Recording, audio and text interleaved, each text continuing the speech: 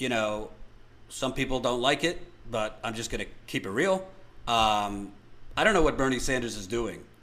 I still love Bernie. I went on Jimmy's show. He was nice enough to have me on to talk about the Flint story. I agreed with him on a lot of things. I don't agree that Bernie is a sellout or a coward or any of these things, and I communicated that.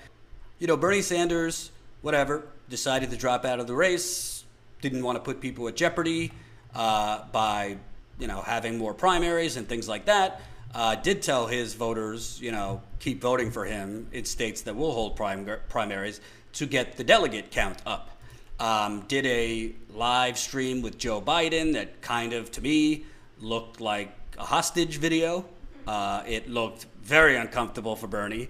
It was very uncomfortable just watching it because it's essentially like trying to pretend that you're all on the same team and believe in the same things when you're sitting there with a puppet for the banks, the oil companies, obviously, the health insurance industry. They're all corrupt. And Joe Biden has not moved an inch. An inch. I don't want to hear that he's willing to lower the age. Yes, they are trying to remove Bernie from the ballot here in New York and cancel the primary, which is absurd. Thanks for reminding me of that. Lowering the age of Medicare to 60 is not a concession. It's an insult. Okay, so you're going to lower the age to 60, which, by the way, helps your private health insurance donors, helps the private health insurance industry because they don't want people 60 to 64 on their payrolls because those are, by the data, some of the most ill, in need of services patients. So they're happy to get those on the public rolls. That's exactly what a public option would do. They would put the sickest people on the public rolls and keep the relatively healthy, not needing a lot of services people on the private rolls. So I'm supposed to dance naked jumping jacks to Joe Biden's lowering the age to 60. He says we're going to cancel student debt for people making lower than $125,000 that went to public schools.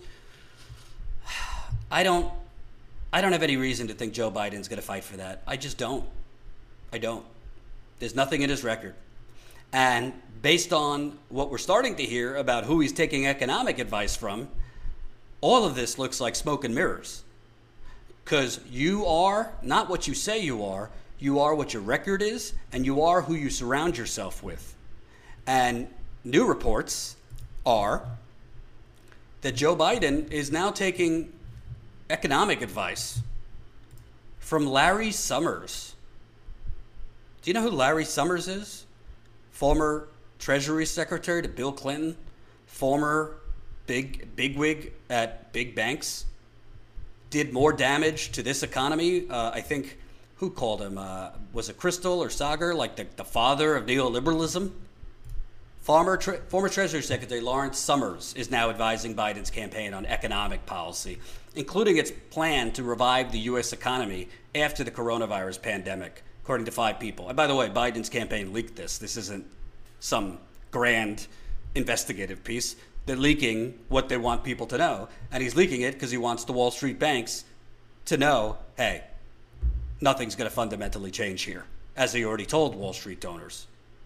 The Obama and Clinton administration veteran will likely roll progressives who view his past work on the 2009 recovery as too favorable to big banks. Hey, let's go a little further than the 2009 recovery. Let's go to his love for things like NAFTA. Here's Larry Summers on NAFTA, which decimated so much of America, including many of you that are watching. Larry Summers, trade is very complicated. NAFTA has proved to be more important than people supposed at the time, given events in Mexico. I believe Mexico would be a very different country, one much less congenial to American interests without NAFTA. Post-NAFTA, the Uruguay round was completed, the largest tax cut in the history of planet Earth. Oh, that tax cut really helped the workers who lost their jobs because of NAFTA and had their jobs and their plants closed down and their storefronts boarded up. Thank you for that tax cut, Larry. The WTO became complete when China became a member, talking about permanent trade relations with China, which, by the way, is why we don't make anything in America anymore. Why we are so dramatically in need of masks and equipment and all this stuff, PPE, masks, ventilators from China. because of permanent trade relations with China, because of NAFTA that Lawrence Summers cheerlead along. The WTO became complete when China became a member. For the first time, special selected trade benefits were given to a number of the most promising African reforming countries. So it was a period that saw progress, and it was a period that saw resistance, some regress. Oh, just some regress, like the total deindustrialization of the pretty much a 7 to 8 state region of America. The administration held the line against a number of protectionist suggestions that seem to have gained greater currency recently. This is who? The champion, the heroes of NAFTA is who Joe Biden is taking economic advice. And by the way, economic advice, he's taking his P's and Q's. This is not advice. His economic policy, if this is who he's taking advice from, why should we think that he's not going to appoint Larry Summers or Jamie Dimon of JP Morgan or any one of these Wall Street heroes as his Treasury Secretary, as his economic advisors, as his labor secretary? Why should we think anything fundamentally will change from the Trump administration economically if Biden is president? Will he raise taxes 0.5% on wealthy people and make that look like some grand victory for the worker bees of America? He wants to surround himself with Larry Summers. Here's some more about Larry Summers. Like almost every elite Democrat, Larry Summers is so enamored, this is from The Intercept, so enamored of corporate globalization that he'll say just about anything in its defense, even unfairly trash his own political party. Summers, who was Treasury Secretary under Bill Clinton and head of Obama's National Economy Council, recently declaimed that one of our major parties, i.e. the Democrats, is opposed to essentially all trade agreements. That's maddeningly false in two ways. First, the president strongly supports the Trans-Pacific Partnership. He's a Democrat. The Senate Finance Committee just approved its fast-track bill, with a majority of Democratic senators voting for it. Second, while the base of the Democratic Party does strongly oppose the TPP and opposed NAFTA in the early 1990s, it's completely untrue that it opposes any trade agreements. One of the main slogans of the opposition to the version of NAFTA that was enacted in 1994 was "Not this NAFTA." Regarding the TPP, Dean Baker, co-director of the Center for Economic and Policy Research, says, quote, "If we had a trade deal that focused on improving the living standards of the typical worker, it would get plenty of support from Democrats." So Lawrence Summers is a cheerleader for deindustrialization. Lawrence Summers is a cheerleader for taking economic machetes to cities and communities and towns that used to be the economic lifeblood of America. Lawrence Summers, you think he's ever spent that much time in deindustrialized cities? In Milwaukee, Cleveland, Ohio, Flint, Detroit, Pittsburgh, Scranton, list goes on. You think he spent that much time there? You think he gives a damn? No. He's invited to the cocktail parties. He's invited to the Biden's fundraisers, both virtual and when everybody could safely get together. These people creating economic policy and that Joe Biden is apparently surrounding himself with, they don't give a damn. They look at things as a balance sheet. They don't care. And when he says there was some small regress, some small downfalls of things like NAFTA and those things, and yet Bernie Sanders is playing footsie with Joe Biden. And I know some people get triggered when you criticize Bernie, and I'm certainly not going Jimmy Dore's route. I think he's lost his mind, to be honest with you. I mean, I went on his show, and I agree with him on a lot of things. I think Bernie shouldn't have voted for this bailout. I think Bernie should have tried to organize against it. Maybe he is tired after 2 presidential runs. You know, he's a human being. We can't, as progressives, we shouldn't just sit here and bow down to everybody. So I'll criticize Bernie when I have to criticize Bernie. I still like him. I still think there would be no awoke progressive movement right now without Bernie Sanders. There was no progressive movement in 2015 when he first ran. It was dormant, basically. So I'm not abandoning Bernie Sanders. I still like him, but even our heroes need to be pressured. And I don't particularly know if you wanted to endorse Biden because you think Trump is a unique threat, and even having someone like Biden is better than Trump. Okay. But there's a way of doing it. There's a strategic way of doing it. There is an effective way of doing it. There's a way of using leverage. There's a way of using your movement as a threat where they actually have to give up real things. Not just because you're getting pressured from all the media outlets and Nancy and Chuck and all these people. Bernie, you're putting people at risk by going on. Bernie Sanders could have simply said, listen, I'm going to support Biden and do everything I can, but, Joe's got to convince millions of young people around this country. Joe's got to convince millions of Latinos around this country. Joe's going to have to do the work, and it won't come with words. It will come with actions. I can't excite young people and Latinos and working people for Joe Biden. He has to do that. And frankly, he's excited a lot of voters over the age of 50. That's how he beat me. But he's done a pretty terrible job based on what he's offering of making the case to young people, of making the case to Latinos. And I'm here to tell you, I'm not I'm not making demands. My movement is not just me, it's millions of people, and I'm not going to make demands for them. And frankly, if Joe Biden doesn't offer progressives something real, he could very well lose, and he will lose, most likely. Bernie could have done all that. When he has Joe Biden on a live stream, could have very easily said, Joe, we have some disagreements here. I think that this current coronavirus epidemic, the pandemic and the epidemic might be specifically about a deadly virus going around, but the healthcare pandemic was already going on for the last 20, 30 years. And this notion, by the way, that Bernie has, that I think he's been convinced that if he is critical or he does play hardball with Joe Biden, that he's going to be blamed for Joe Biden's loss, or that he's going to hurt Joe Biden and it will hurt Joe Biden.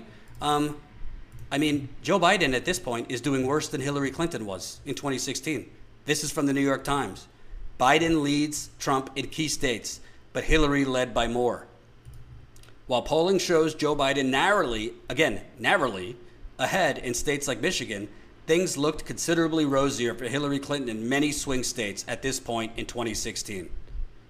So he's off of Hillary Clinton's pace from 2016, and she lost those states.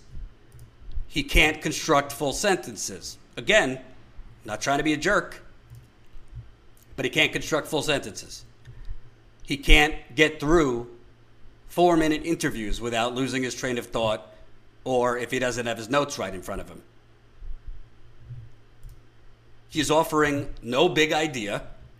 His ideas in relation to the coronavirus are basically saying Trump should have acted faster. Yeah, thank you, Rocket. What a genius. Trump should have done X, Y, and Z. But he's not offering any big vision to make the economy work again for working people. Because once the regulations are off and things get back to quasi-normal, this economy is going to be affected for the next decade, maybe even longer. Joe Biden hasn't presented a damn idea for how to make small businesses whole, for how to give people who have been laid off real work back. Because a lot of these companies are not going to hire all their workers back at their same salaries and benefits. It's the same thing as the 2008 economic crash. Companies took back less people and started doing more with less because the government that gave them bailouts didn't have any strings attached, including how much a basic limit on overhead that you have to have. It's going to be the same thing.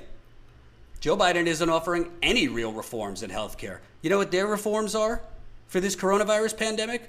Stop sabotaging Obamacare, stop suing based on Obamacare, and make Obamacare stronger. Well, how is it that in a pandemic, when over 20 million people have lost their jobs, i.e. their employer-based healthcare system, which the rest of the world, by the way, is laughing at us. They're laughing at us.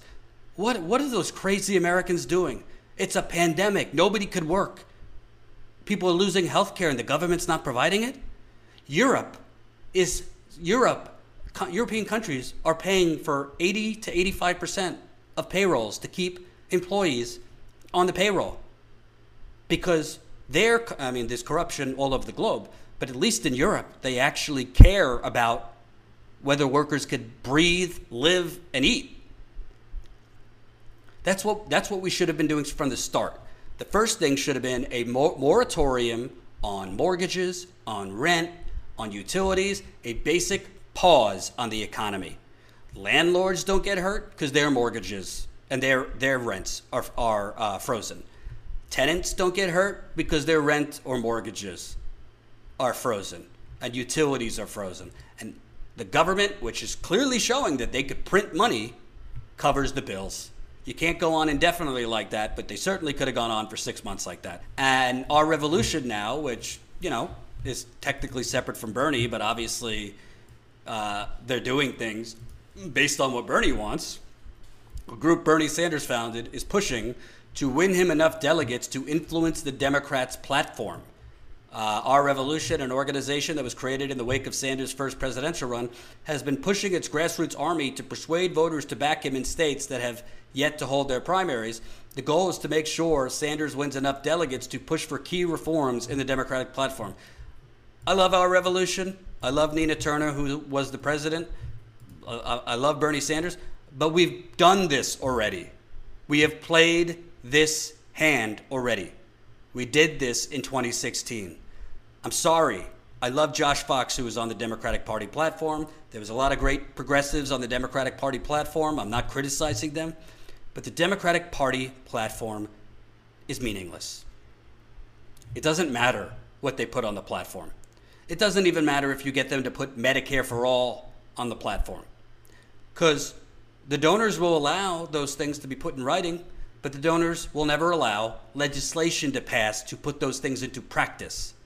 So, it's nice for Bernie to go into the convention with all the delegates he can get, but to influence the platform, that if Joe Biden's elected, he's going to surround himself with Larry Summers and possibly Jamie Dimon and all the usual neoliberal suspects.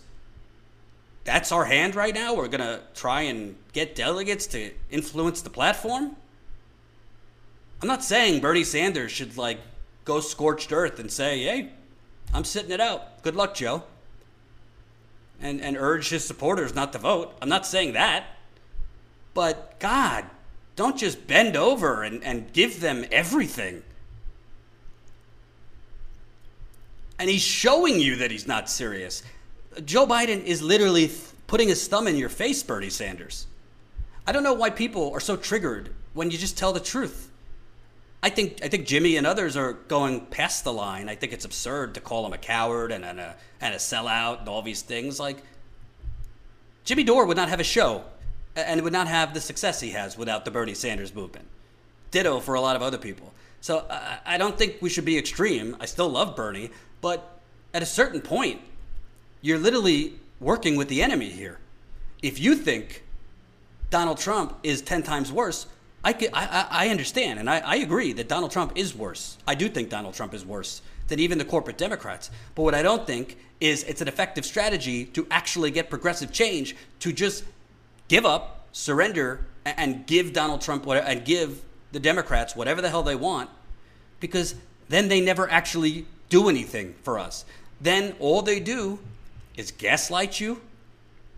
Then when you surrender, credit you and give you kudos, all of a sudden the media loves Bernie Sanders. All of a sudden the media loves Bernie Sanders. He's a hero once he dropped out and endorsed Bernie Sanders. And then if Joe Biden wins, they're never gonna give Bernie Sanders a platform again. This is the time to play hardball.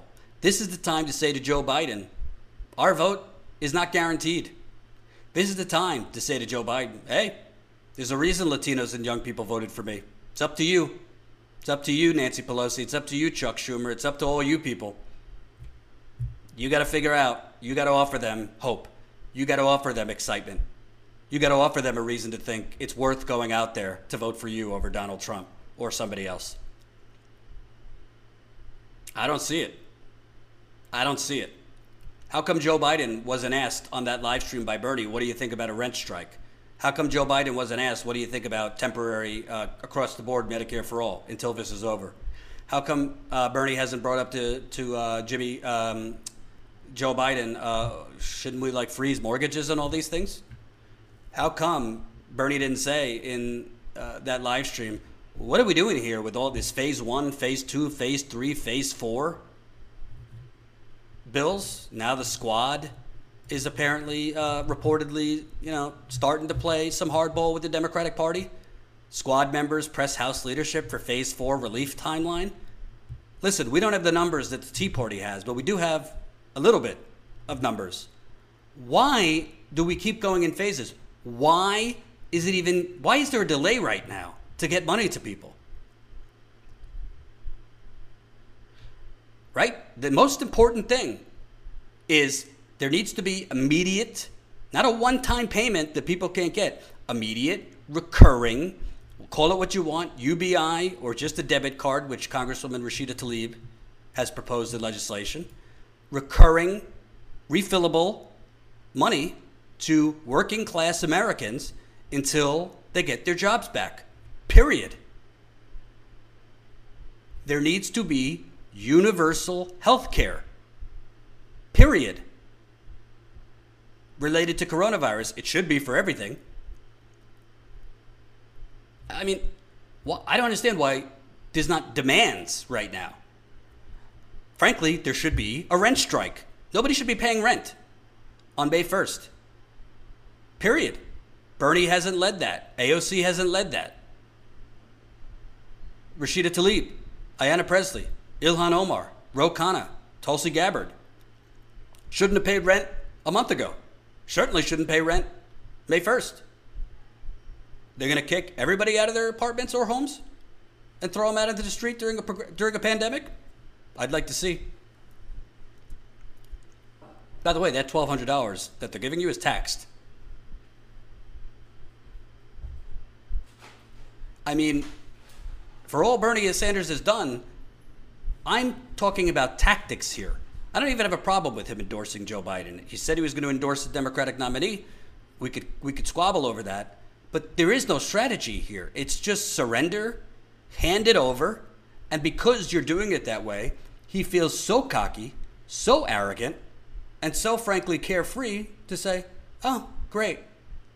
Larry Summers, come on down. Neera Tanden, come on down. I'm sure Rahm Emanuel will be advising him pretty soon. These people are not much different than Steve Mnuchin. They're not different than the people supporting Trump. They're just not. On an economic basis, they're all in one club, and that's Club Oligarchy. That's Club United Corporations of America. I've heard differently from reporting that it is taxed. Somebody who just said that. It's just unbelievable. It's unbelievable. They knowingly shut down whistleblowers.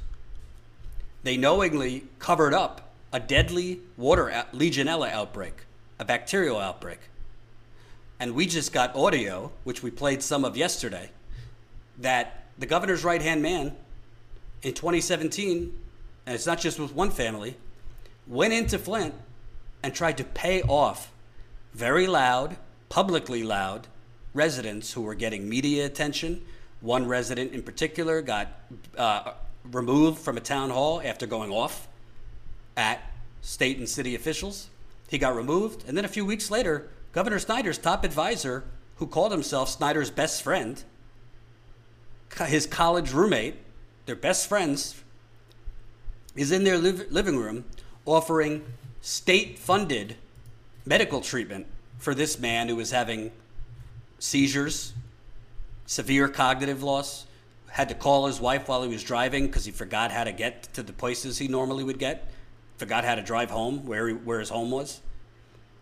Came to his living room, we obtained the audio, and just lied and manipulated them. Let's show you one. If we were able, one of the things I found, not being a government guy, you call something a pilot, and all of a sudden you can get things done that you couldn't get done before.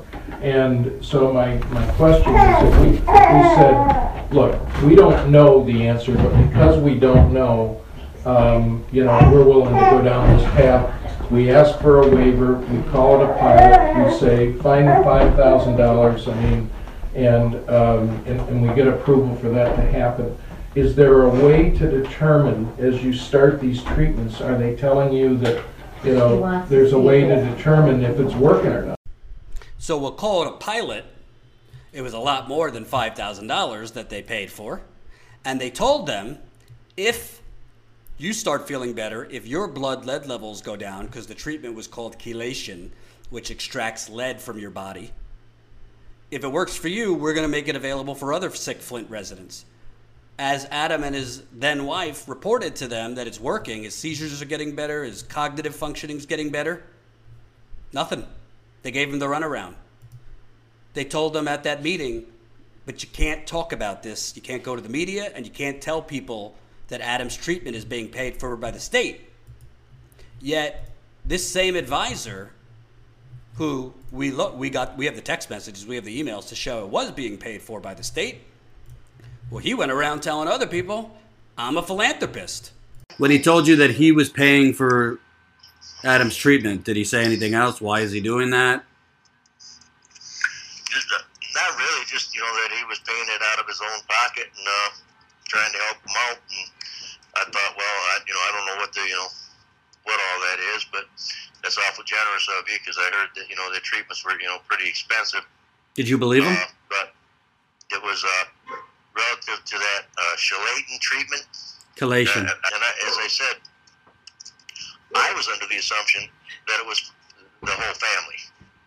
And then his wife told me that, no, it was never the whole family. It was just her husband. Right. And so I don't know how that come, and all of that, but he made a lot of, appearances in different places, and, he was pretty convincing of all the things that were going on anyway. Did you believe him when he told you he was paying for it? Yes. Okay. Yes, I did. And, I had no idea what, Richard Baird was being paid, through by the governor, but I guess it was a considerable amount of money that was being transferred to him to be here. Would it surprise you if the state was paying for it and he told the family, don't tell anyone the state was paying for it? Oh, no, would it surprise me? Nothing would surprise me at this, point in time, because I know that, with my reason for getting with him and discussing, things that we talked about was in trying to, bring some kind of resolution or solution to, how we're going to, get rid of this crap out of these people's houses and out of their, out of their bodies. And did he give you the impression when you met that he has a lot of pull, a lot of authority? Yes, absolutely. Matter of fact, I've been told by several colleague friends of mine that if you were talking to him, you were talking to Snyder. So there was nobody closer, higher up the ladder in the chain than Richard Baird when it come to and that's when in our conversation he shared with me that him and the governor had been college roommates and had a long-term established friendship and business friendship. Folks, this is called a good old-fashioned American payoff. What we broke here is the governor of Michigan. It's for the courts to decide whether he was knowingly or not. His top person is going around Flint paying off residents not to talk. And then going to tell other residents, oh, I'm paying for treatment out of my own personal philanthropy. This is mafia level stuff, folks. If they would have actually had a pilot program. A pilot program is, you put like 10 families on it, and you monitor their progress, whatever the treatment is. And if it's getting better, you expand it to other people. That's what a pilot program is. This was, we got to shut these people up because they're getting media attention. There's other residents that are on the record with us that he offered them expanded Medicaid if they would quiet down and toe the administration's line. He offered new water heaters, new interior plumbing. All the plumbing was damaged from the river. New everything. New water heater, new shower, new everything. We're supposed to believe Governor Snyder didn't know that his top advisor was going around doing this stuff. By the way, Adam Murphy and Christina Murphy are on the record with us that Rich Baird, because some of the audio got cut off, Rich Baird told them, I'm going to go back and tell the governor about this pilot program. But Rich Baird, by the way, this audio that we've had, Democrat Attorney General Dana Nessel, who Bernie had on his live stream last night, go figure, they've had this since September. Since September, they've had this. And they've known about what happened with the Murphys and first talked to the Murphys in July of 2019. There's crimes being committed on audio here. Well, if Governor Snyder didn't know, is there no criminal crime for criminal negligence if you don't know what your top advisors and your top officials are doing? You know, is this Chris Christie? Well, I didn't know what was going on in the bridge. If you're the governor, this isn't like a low-level intern. This is your top advisor. By all accounts, your right-hand man. The media had reported his point person on the Flint water crisis. You didn't know that he was meeting with Flint residents and making these private deals with strings attached? You didn't know that your environmental lawyer was complaining about the water? Governor Snyder didn't know about this email, October 17th, 2014, from Susan Bohm in the health department, an epidemiologist? I just received a call from the Michigan Department of Environmental Quality as chief of drinking water, chief of the drinking water office. The chief of the drinking water office called. By the way, this was 3 days after that environmental lawyer sounded the alarm. We need to switch back to Detroit. I just received a call from the Genesee County Health Department. Flint is part of Genesee County, about the Legionnaire outbreak in Flint. Legionnaire is a deadly water outbreak. Snyder says he didn't know about Legionella until January 2016. This is October 17th, 2014. It's not made directly to Snyder, but this is the head of the drinking water office in the environmental department. They say the head of the drinking water office says she's concerned that we were going to make an announcement imminently. Yeah, why warn people that they're drinking deadly water imminently? She asked whether Genesee had the capability to test water. I replied that we've been working with Genesee County to coordinate. What she did share with me was interesting, that there have been numerous complaints about the Flint water, that the governor's office had been involved, and that any announcement by public health about the quality of the water would certainly, quote, inflame the situation. The governor's office had been involved. Inflame the situation. Hey, you know what was on November 4th, 2014? 2 weeks after this? Snyder's reelection. The Attorney General of Michigan has had all of this information for over a year. She's had the audio that we broke since September. The statute of limitations is in 6 hours. Nothing. In fact, the Attorney General's office put out a statement after we broke our story for Vice, basically, trying to confuse people. Oh, there's a misconception that the statute of limitations, we can't file charges past Saturday. They are the ones, I told you this yesterday, they are the ones in a meeting with Flint residents in June of 2019 that told Flint residents, we are up against the statute of limitations in 9 months, which is tomorrow. They told residents that. Now, oh no, we could file charges whenever. They could charge involuntary manslaughter. Do people actually think they're going to charge Governor Snyder with involuntary manslaughter? They could charge that later. But the deadline for misconduct in office, which several state officials were charged with that and then had their charges dropped by this current attorney general with no real explanation. That's the crazy part about this. The former prosecutors, the former attorney general had built a case against 15 state defendants. 2 of the top state officials, 2 people in Snyder's conference call, in Snyder's cabinet, were charged with involuntary manslaughter. They had year-long pre-trials. Pre-trials usually very quick. This was a year, pre-trials. 2 judges decided to cross it over, to rule that there's enough evidence to send them to a jury trial. So by all accounts, the prosecutors, the investigators have been successful. They had binded these defendants over to face a jury trial. One of the judges called Nick Lyon, the head of the health department, who was binded over to face jury trial, corrupt. This attorney general comes in, a Democrat. She fires the lead prosecutor, fires the lead investigator, doesn't even really do any debrief with any of them to find out what is it that they have or could you walk me through your investigation? And then she drops all the charges, and her explanation is, well, their case was bad.